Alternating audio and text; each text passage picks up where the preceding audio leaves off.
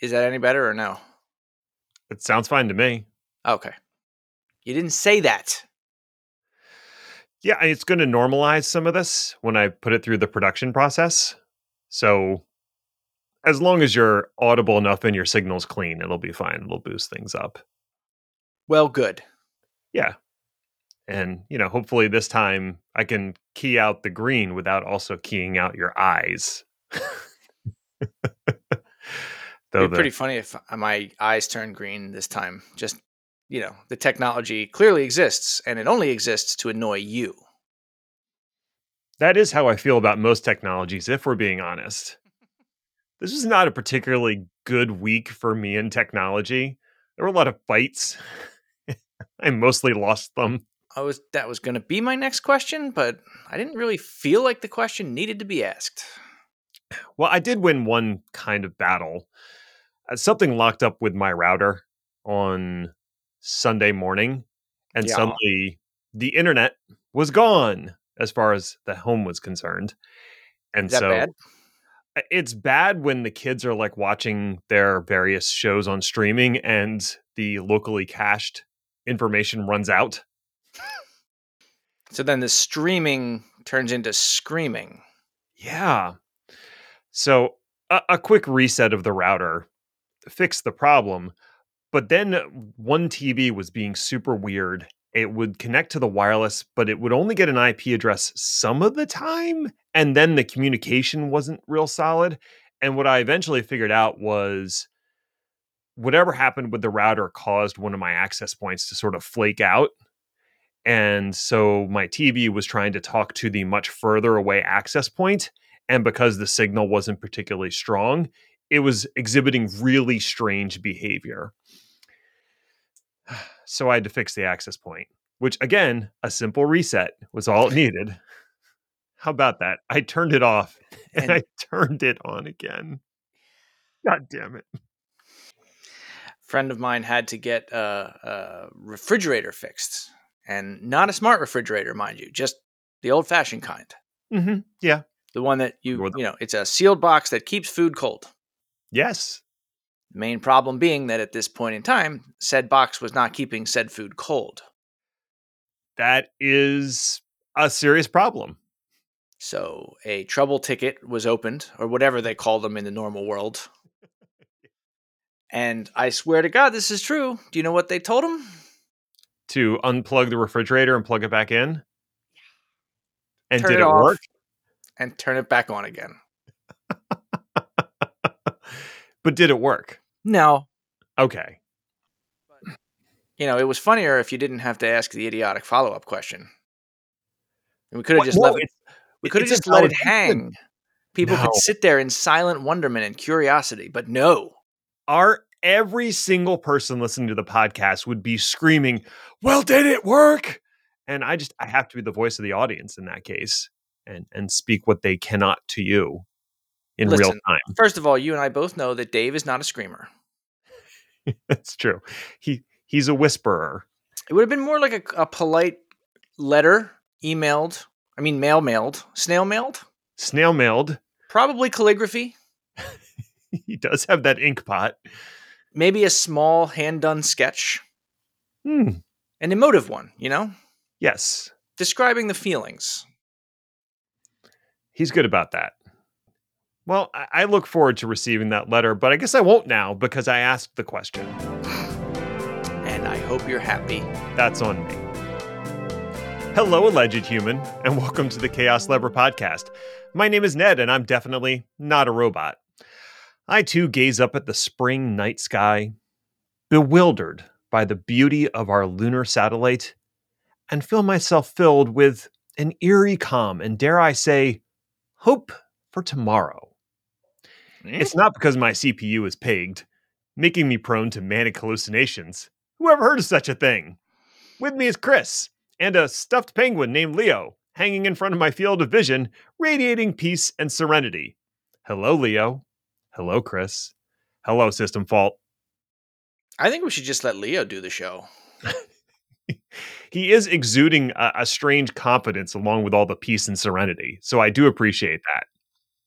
And also, he's waving a gun around, which makes me feel like we should listen real close.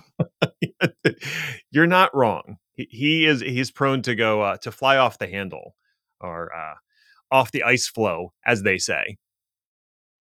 Because penguins can't fly No, off of he handles swims or off the handle, swims off the ice otherwise. flow. Yeah. Okay. Oh, good. I'm glad we landed on an episode title so early on in the recording. That's gonna pay dividends later. So you wrote a freaking novel. I did not. I wrote a short story with sort of a happy ending. Okay, maybe a novella. Can we agree on that? I'll accept. Although I will tell you that as I was writing this, I had to cut it in half. This is the easy half. If I were to have continued, I would have gotten into the more difficult and technical half. I see. And since you don't really understand any of that, it's probably best that you don't put it in for posterity. What's a computer? No, but what's a computer? Oh, you're asking. It's a person who adds numbers and subtracts them. This is not the year 1930. It says you. All right, let's talk about the thing that you wrote a short novella about. Okay.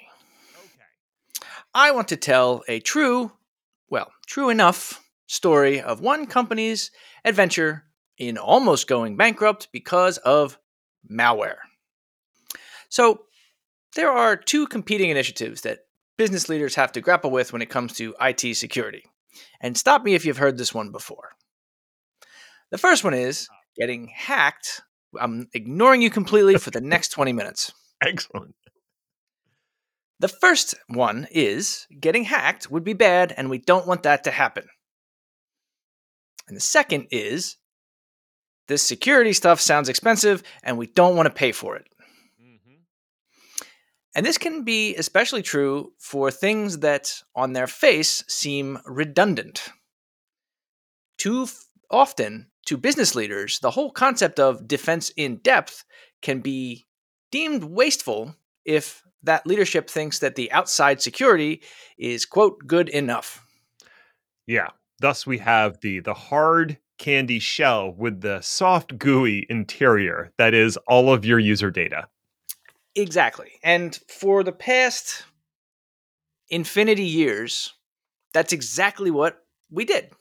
That was where you had your physical walls and you had your virtual walls.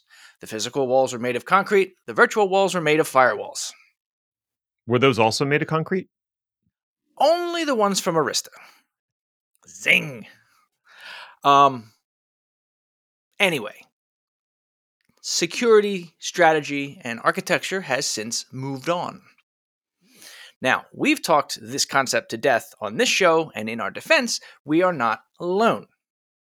Everything I just said can easily and snottily be prefixed with, well, everybody knows that fill in the blank. Right. Something, microsegmentation, something, zero trust. That'll be $50,000. Yeah, but that can be a little condescending? Yeah, that's one word for it.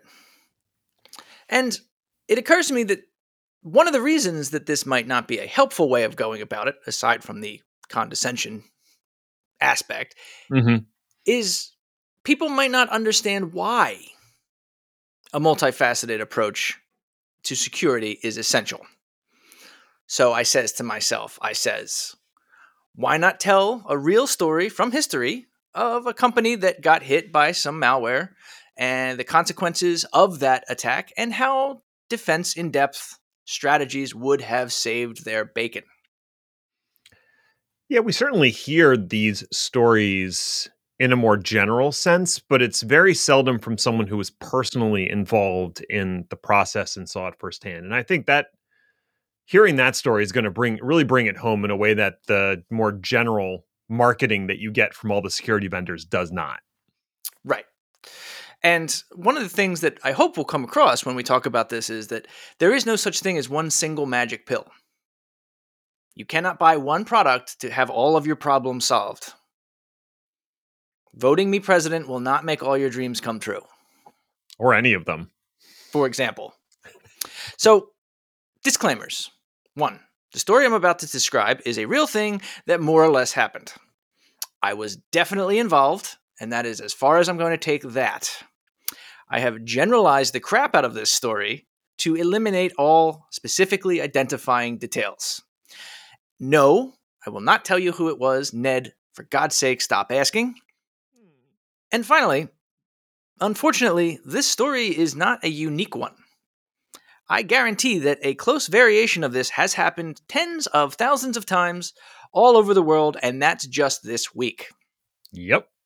So just because you think you know who I'm talking about doesn't mean you know who I'm talking about, but you know what I'm talking about. You know what I'm talking about? Let's just begin. What am I talking about? Only Leo knows. Okay, so June 23rd, 2019, a 38-year-old Caucasian male advertising executive named Francis Nunnery from Baltimore. Wait a minute. Hey, whoa. Who put all that? That's weird. So we'll cut that in post, right? Yes, I do that all the time. Okay.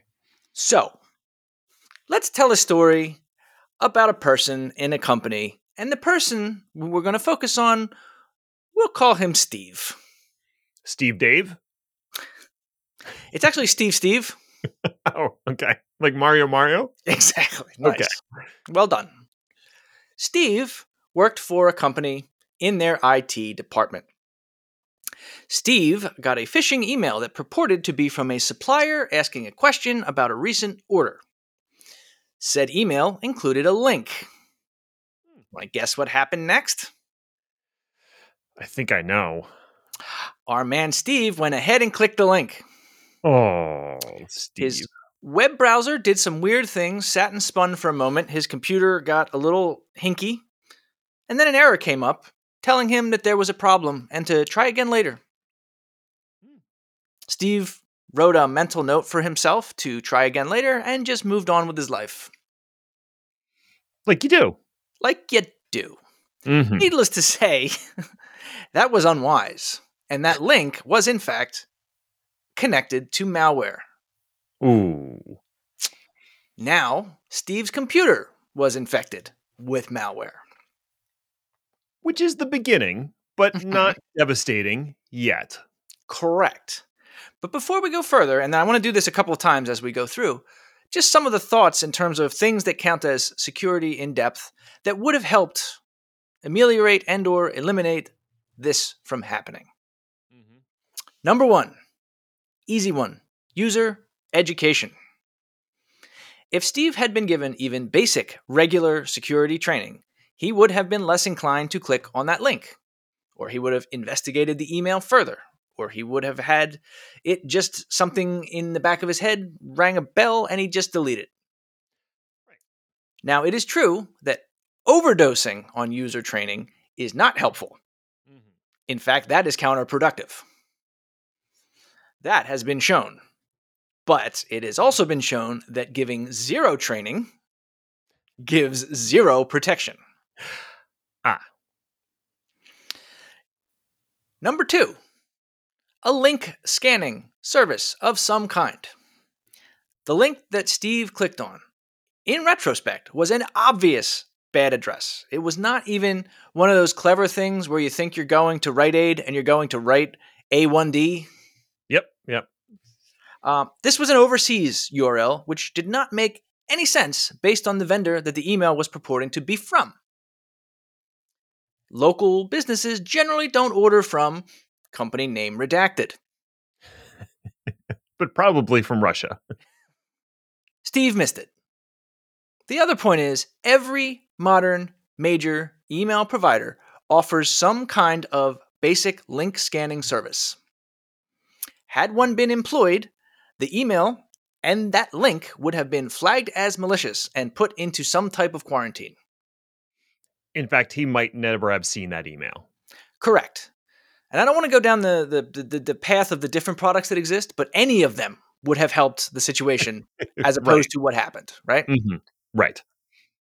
So, whatever. He didn't know not to click on it. He ended up clicking on the bad link. Number 3, DNS security. Let's say you didn't have link scanning in email. Okay, fine. There could have been DNS-based security at the router. In this case, this is an easy one. Like I said, the link went overseas. Right. There's no way it makes sense for Steve's computer to be going to, country name redacted, from a work PC. None. This is something that can be easily prevented, and this is something that can be prevented for free, using router rules. If that had been the case, and Steve had clicked on the link, it would have thrown a 404, page not found, or some other kind of routing-based error. And again, no malware makes it to the computer. Right. And finally, for this initial area of, what do we call it? Unfortunateness? Right. User accounts that had too much permission to do things. Here's one that users hate, but is quickly becoming a security necessity. Users, such as Steve, should not be allowed to install anything, period. No executables that are not on the approved whitelist, no scripts, no macros, no nothing. In this case, there was no device security, so that was the problem in and of itself. But Steve was an IT person, so even if there is totally the possibility that Steve could have granted himself exceptions to this rule because he, quote, knew better. Does that sound like anyone you've ever met in your life? It does. It actually sounds like two distinct categories of people that I found at companies. Now, the first one is kind of obvious because you've already mentioned it. It's IT admins. And they think they know better and that they can give themselves special permissions on their machines. I am just as guilty as any other IT person of doing this. I agree. It is you. Do you know who the other group of individuals are? Your children. Not yet, but maybe in the future. Corporate executives, specifically anyone in the C-suite. VIPs, as it were. Yes, they often demand having any kind of privileges they want on their computer, and they want access to everything in the organization, which makes them doubly dangerous. Right, for similar reasons. Now, and to be fair, in both cases, I've seen this trend on the downward slope, but it definitely still happens. And it really, really shouldn't. Because one of the things about security of any kind, defense in depth or otherwise, consistency matters. Whatever the rules are, is what the rules are. Right. Now try telling that to the person who writes your paycheck. So that's step one. Let's move on through the timeline to the next phase. Or the next episode. Nothing? Nope, I'm not going there. Fair enough. Anyway, Steve, in fact, forgot about the email and the link he clicked on. Remember that mental note? Yeah. Yeah, he didn't. Maybe you should have made it a note. More like a nope, am I right? No. So the malware that he unintentionally installed on his computer started probing the local computer and his account for information. Now, we have to do a little speculation here. It is likely that this probing started to happen after hours so that the activity wouldn't be noticed by Steve working on his computer, seeing weird things flash on the screen, terrible performance, etc. We don't know this for sure because, spoiler alert, one of the things the malware did was delete every single log file it could find anywhere at every step of the process. Yeah, that sounds like malware. One thing we know for sure is that it found Steve's passwords, which were stored in his browser. These were easily accessed by the malware because passwords in the browser are protected by, Ned? Nothing. Oh, that's not good. The malware was logged in as Steve's legitimate account, so that was good enough for Chrome. So, yeah, maybe using a password manager is a good idea. That's not Chrome. Don't read ahead. How about that? How about I didn't have to? So, some additional security and security in-depth concepts that would have helped here. Number one, and probably one of the more annoying ones. Whatever endpoint protection they had in place did not include behavioral mapping. Modern endpoint protection tools do more than just check executables for virus fingerprints. The concepts of EDR and XDR exist specifically to watch systems and user accounts for not virus fingerprints, but virus-like behavior. Right. Now, these can get annoying, expensive, and complicated, especially in the setup phase, but they exist precisely for these kinds of situations. You have system observation software that goes, hey, so, Steve doesn't usually run deep Nmap scans of our internal networks from his work PC at 2 in the morning. Do we think that might be a problem? Yeah. That is not the kind of question that Norton Antivirus is ever going to ask. No, you need to upgrade to something a little more robust. Yes. Your logs should be exported to a read-only location. Now, this is one that, again, can be done for pay or for free, should you have the expertise or, people that can do it. But in either case, it is very rarely done. Logs for everything should be sent off system for recording and analysis. The system they are sent to should be read-only, meaning that they get to write the log one time, and that's it. It is now forever immutable. Right. This way, had this been done, the best thing an attacker could do is stop the logs from being sent.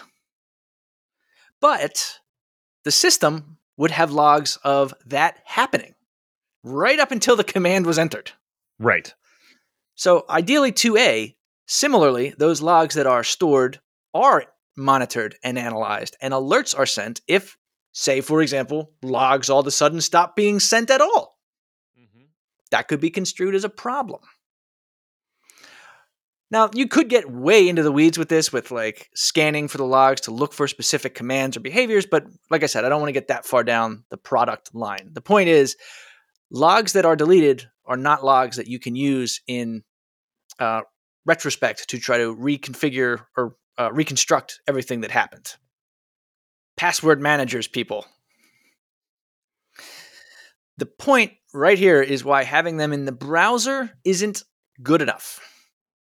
Storing passwords in the browser has to be considered a convenience.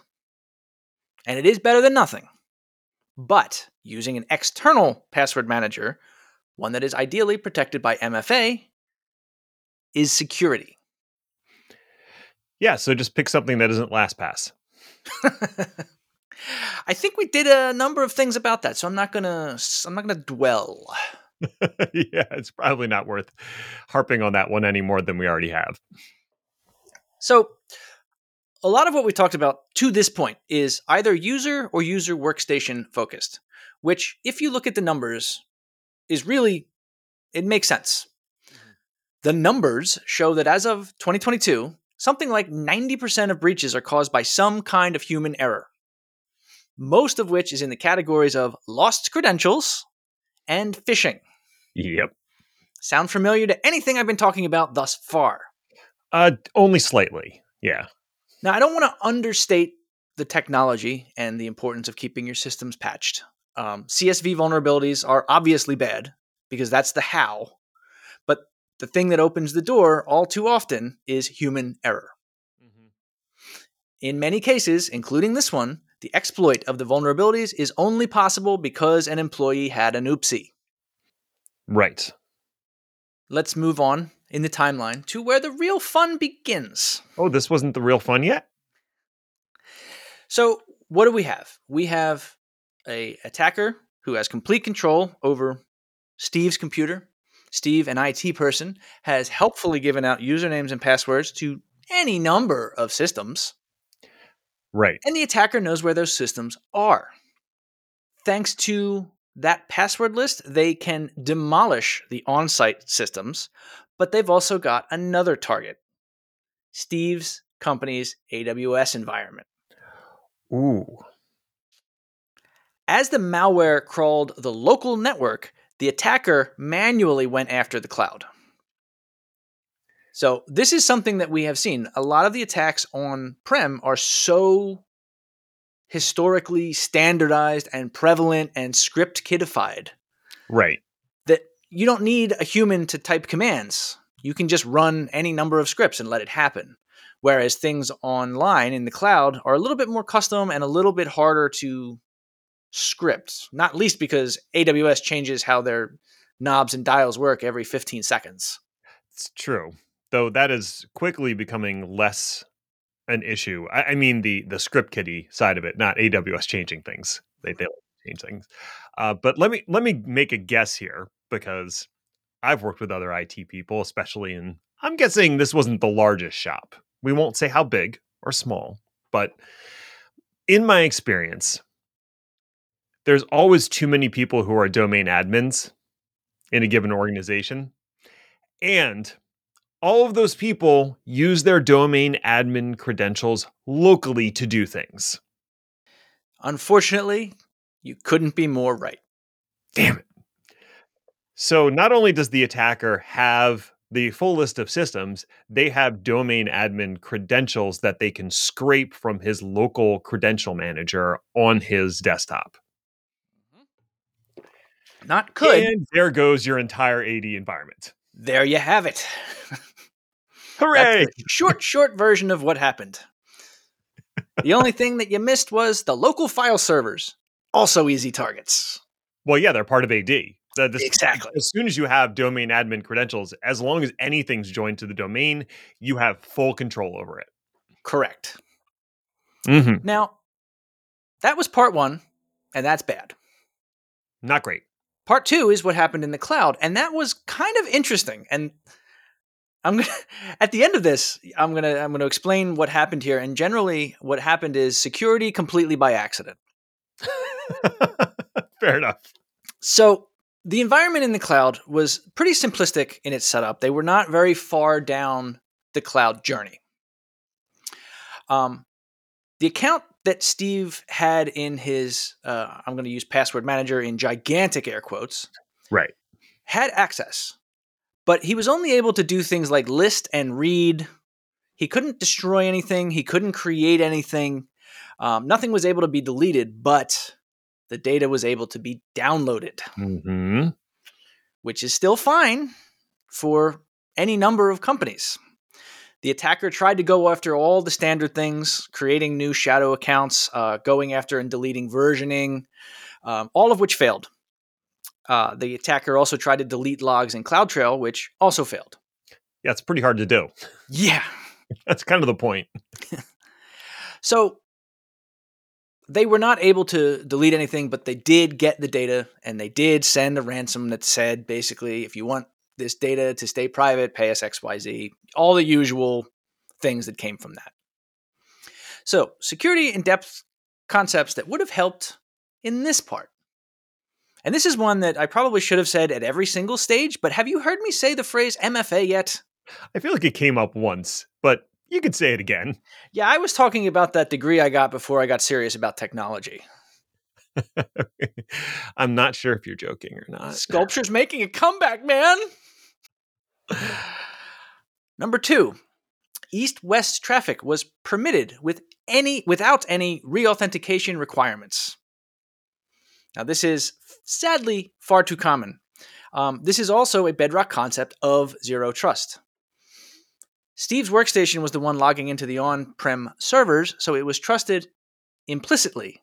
As you can tell, this was a mistake. And again, we could go into microsegmentation and all the details of how to do this type of thing. But the point is, there should have been some kind of a technological question asked every single time a login happened. Right. And that simply didn't occur. Backups on-prem were not immutable.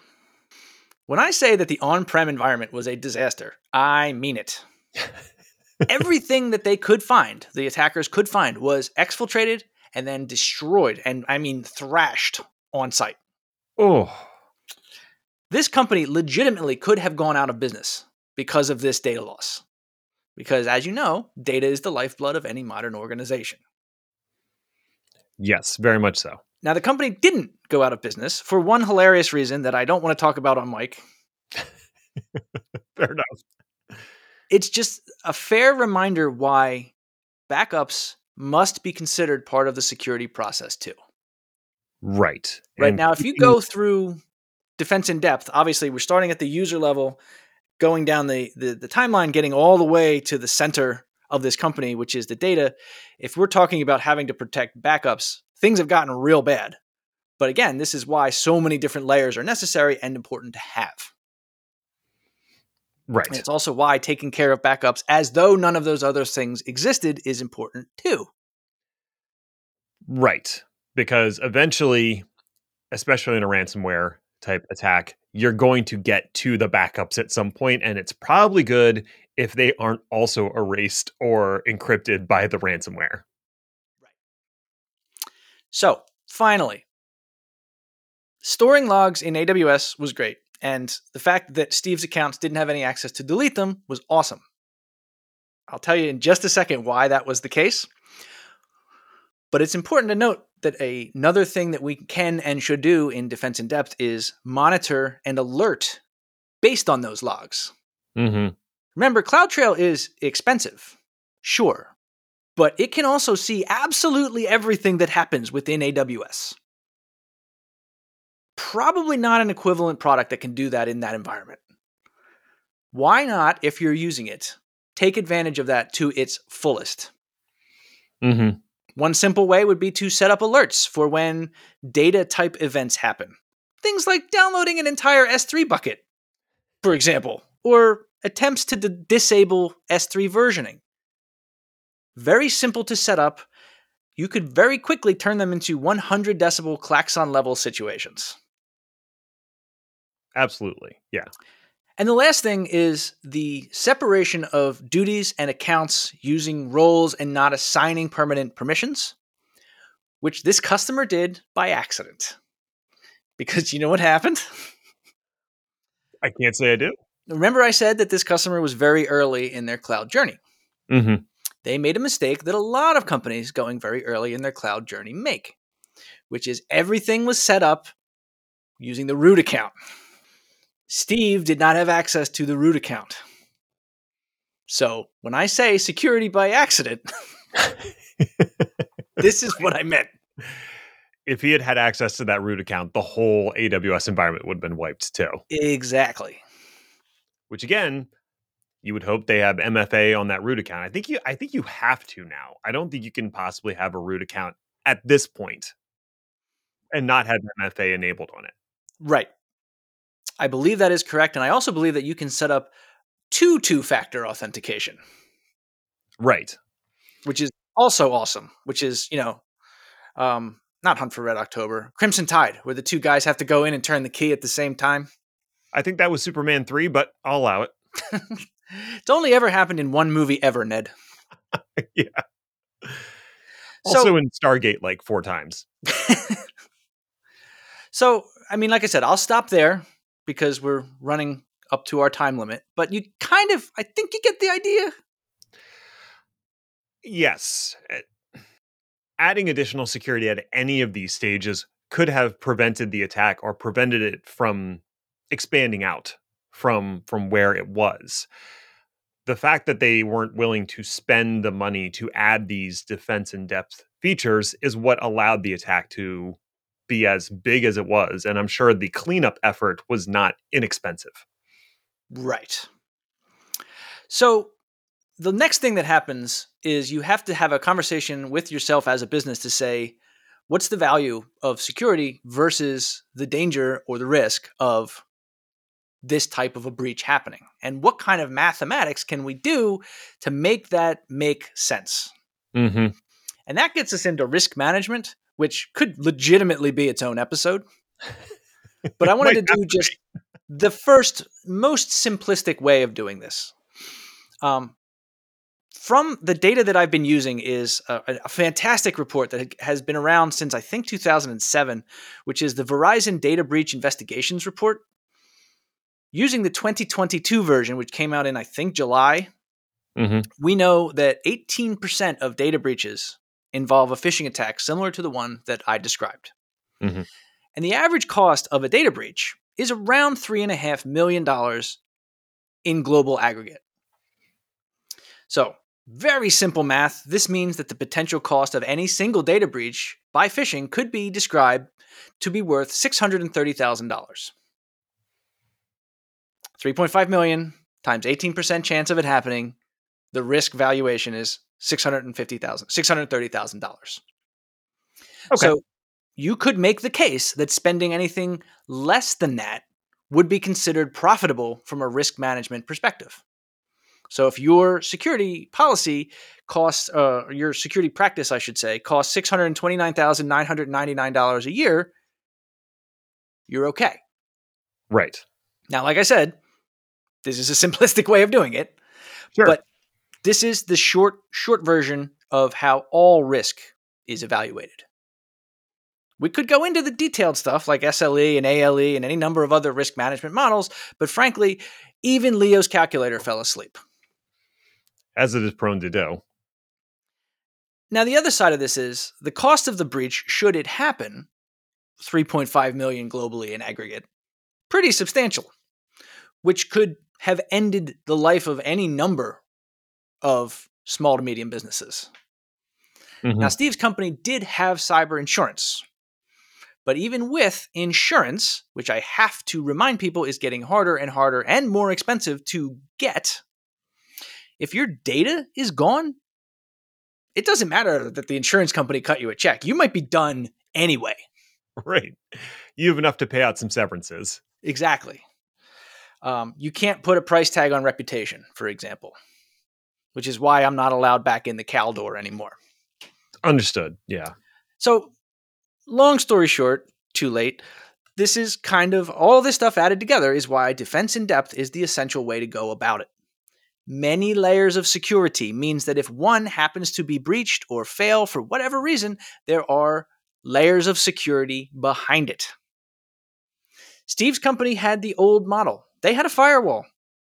And they had a small staff of IT pros who were quote unquote good. Humans, though, make mistakes. Mm-hmm. And there is no such thing as a security measure that is 100% foolproof 100% of the time. The bad guys will always evolve, and users are always going to want to download and install flux from that sketchy website that their cousin said was totally cool. Cousin Joe has never steered me wrong. Is that he was before right or about. after he got out of prison? Listen. Okay, he was wrong about the shrimp business he was trying to get me involved in. But fortunately, I had already lost all my money in the previous dachshund breeding thing that he was doing, so I didn't have anything to invest in the shrimp. Call that a happy accident. It's all about happy accidents, apparently. All right. Lightning round? I think we must. We shall. We have to. Good. And we're going to talk about insurance. So everybody's immediately asleep. If they weren't already. Nap time with the boys. All right. Cloud outage insurance is a real thing you should probably have. Remember how I predicted that cloud outages would become more frequent and no one would really care? I totally did.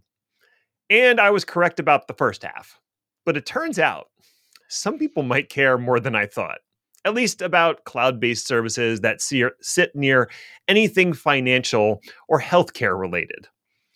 There's a new company called Parametrics, which is spelled not like it sounds because company names. Parametrics Insurance is looking to provide financial protection for companies that are impacted by a cloud outage that lasts up to 24 hours, after which your typical cyber insurance tends to kick in. Since most cloud outages are resolved in far less than 24 hours, existing insurance often doesn't cover the financial cost incurred by a policyholder. Parametrics has set up their own monitoring system to track outages across all the major public clouds and their services, and it automatically flags outages that impact their customers. The policyholders are reimbursed within 15 days after an outage occurs, and it seems like the whole thing happens kind of automatically. The policies aren't cheap, though, starting at $100,000 a year and quickly going up into the tens of millions. So this might not be a good fit for your aunt's flower shop. Parametrics is only the first of what I'm sure will be several companies getting into this market segment. So listen, if you're too lazy to architect your application to survive a cloud outage, I guess you now have an easy way out. Slacker. Easy way out. That's the best way out. Microsoft to change functionality of print screen button to just open the snipping tool. Following the famous tech adage of, if it ain't broke, let's go ahead and fix it, Microsoft's latest preview release of Windows 11 is changing the 25-odd-year history of the functionality of hitting print screen. In the olden days, hitting that weird button that nobody knows why it's there in the first place would take a screenshot of the entire screen and save it to the clipboard. Next release, this could be changed to simply bring up the snipping tool menu. Now, to be fair, I haven't used this new mapping yet, and it's definitely true that Microsoft has historically been terrible at screenshots. Which is why, for at least 20 years, the way to get good screenshots on Windows has always been install Program X instead. Popular enough that I guarantee everyone listening is thinking of at least one program they've recommended at some point. Mm-hmm. Now, the snipping tool has gotten decent over the past few years, and I'm sure that nobody knows that it's there, or maybe they don't know its full potential. So this key mapping change could be a positive. But based on the fact that it's different, has made the internet decide that it is in fact a negative. You know, I had to check my keyboard to see if I even have a print screen button. I do. It shares the sysric function, which I truly have no idea what that does. I think it calls Rick. Right. Who calls Joe? Who calls Leo? That's how it works. Bard AI sings a song of misery and woe. Does that make ChatGPT Juliet or Romeo? Or maybe Tybalt? Who knows? Ars Technica has put together a collection of reports regarding advertising company Google and their mad dash to get Bard out of the door. Seems as though the surprise success of ChatGPT really caught the old Goog off guard. And that led to a code red situation, a phrase which may or may not have actually been uttered by Sundar Pichai. This damn the torpedoes, full speed ahead stance has landed Bard on some rocky ethical shores with nary an ethical advisor to help them. From the very public firing of Timnit Gebru and Margaret Mitchell to the defection of Sami Bengio, the cadre of ethics AI researchers at advertising company Google has dwindled down to basically nothing. Meanwhile, anyone working on a Bard-related project is being actively told to ignore the ethics questions and keep doing, quote, real work. Has that real work resulted in a product that is at all competitive with ChatGPT, which is also not really known for its accurate information or responsible disclosure? Why no? No, it hasn't. And that's because advertising company Google is not actually good at making things. They're good at selling ads. Cold fusion. Sodium ion batteries. Set to make it to production soon. Lithium. Great song.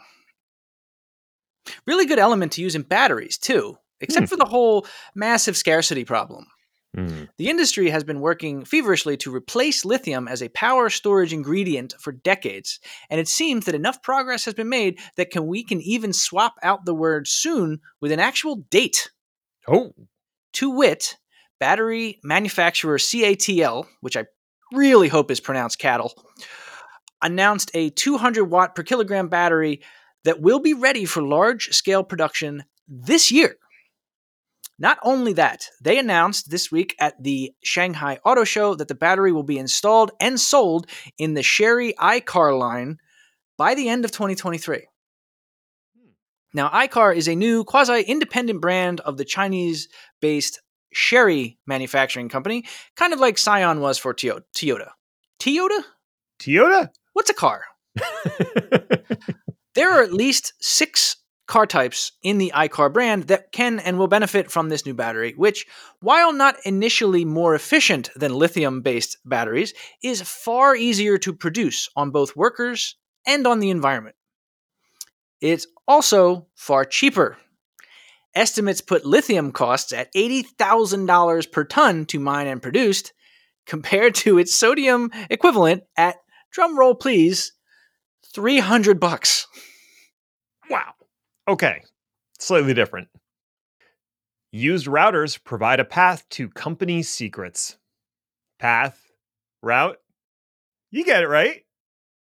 Leo, Listen, kill.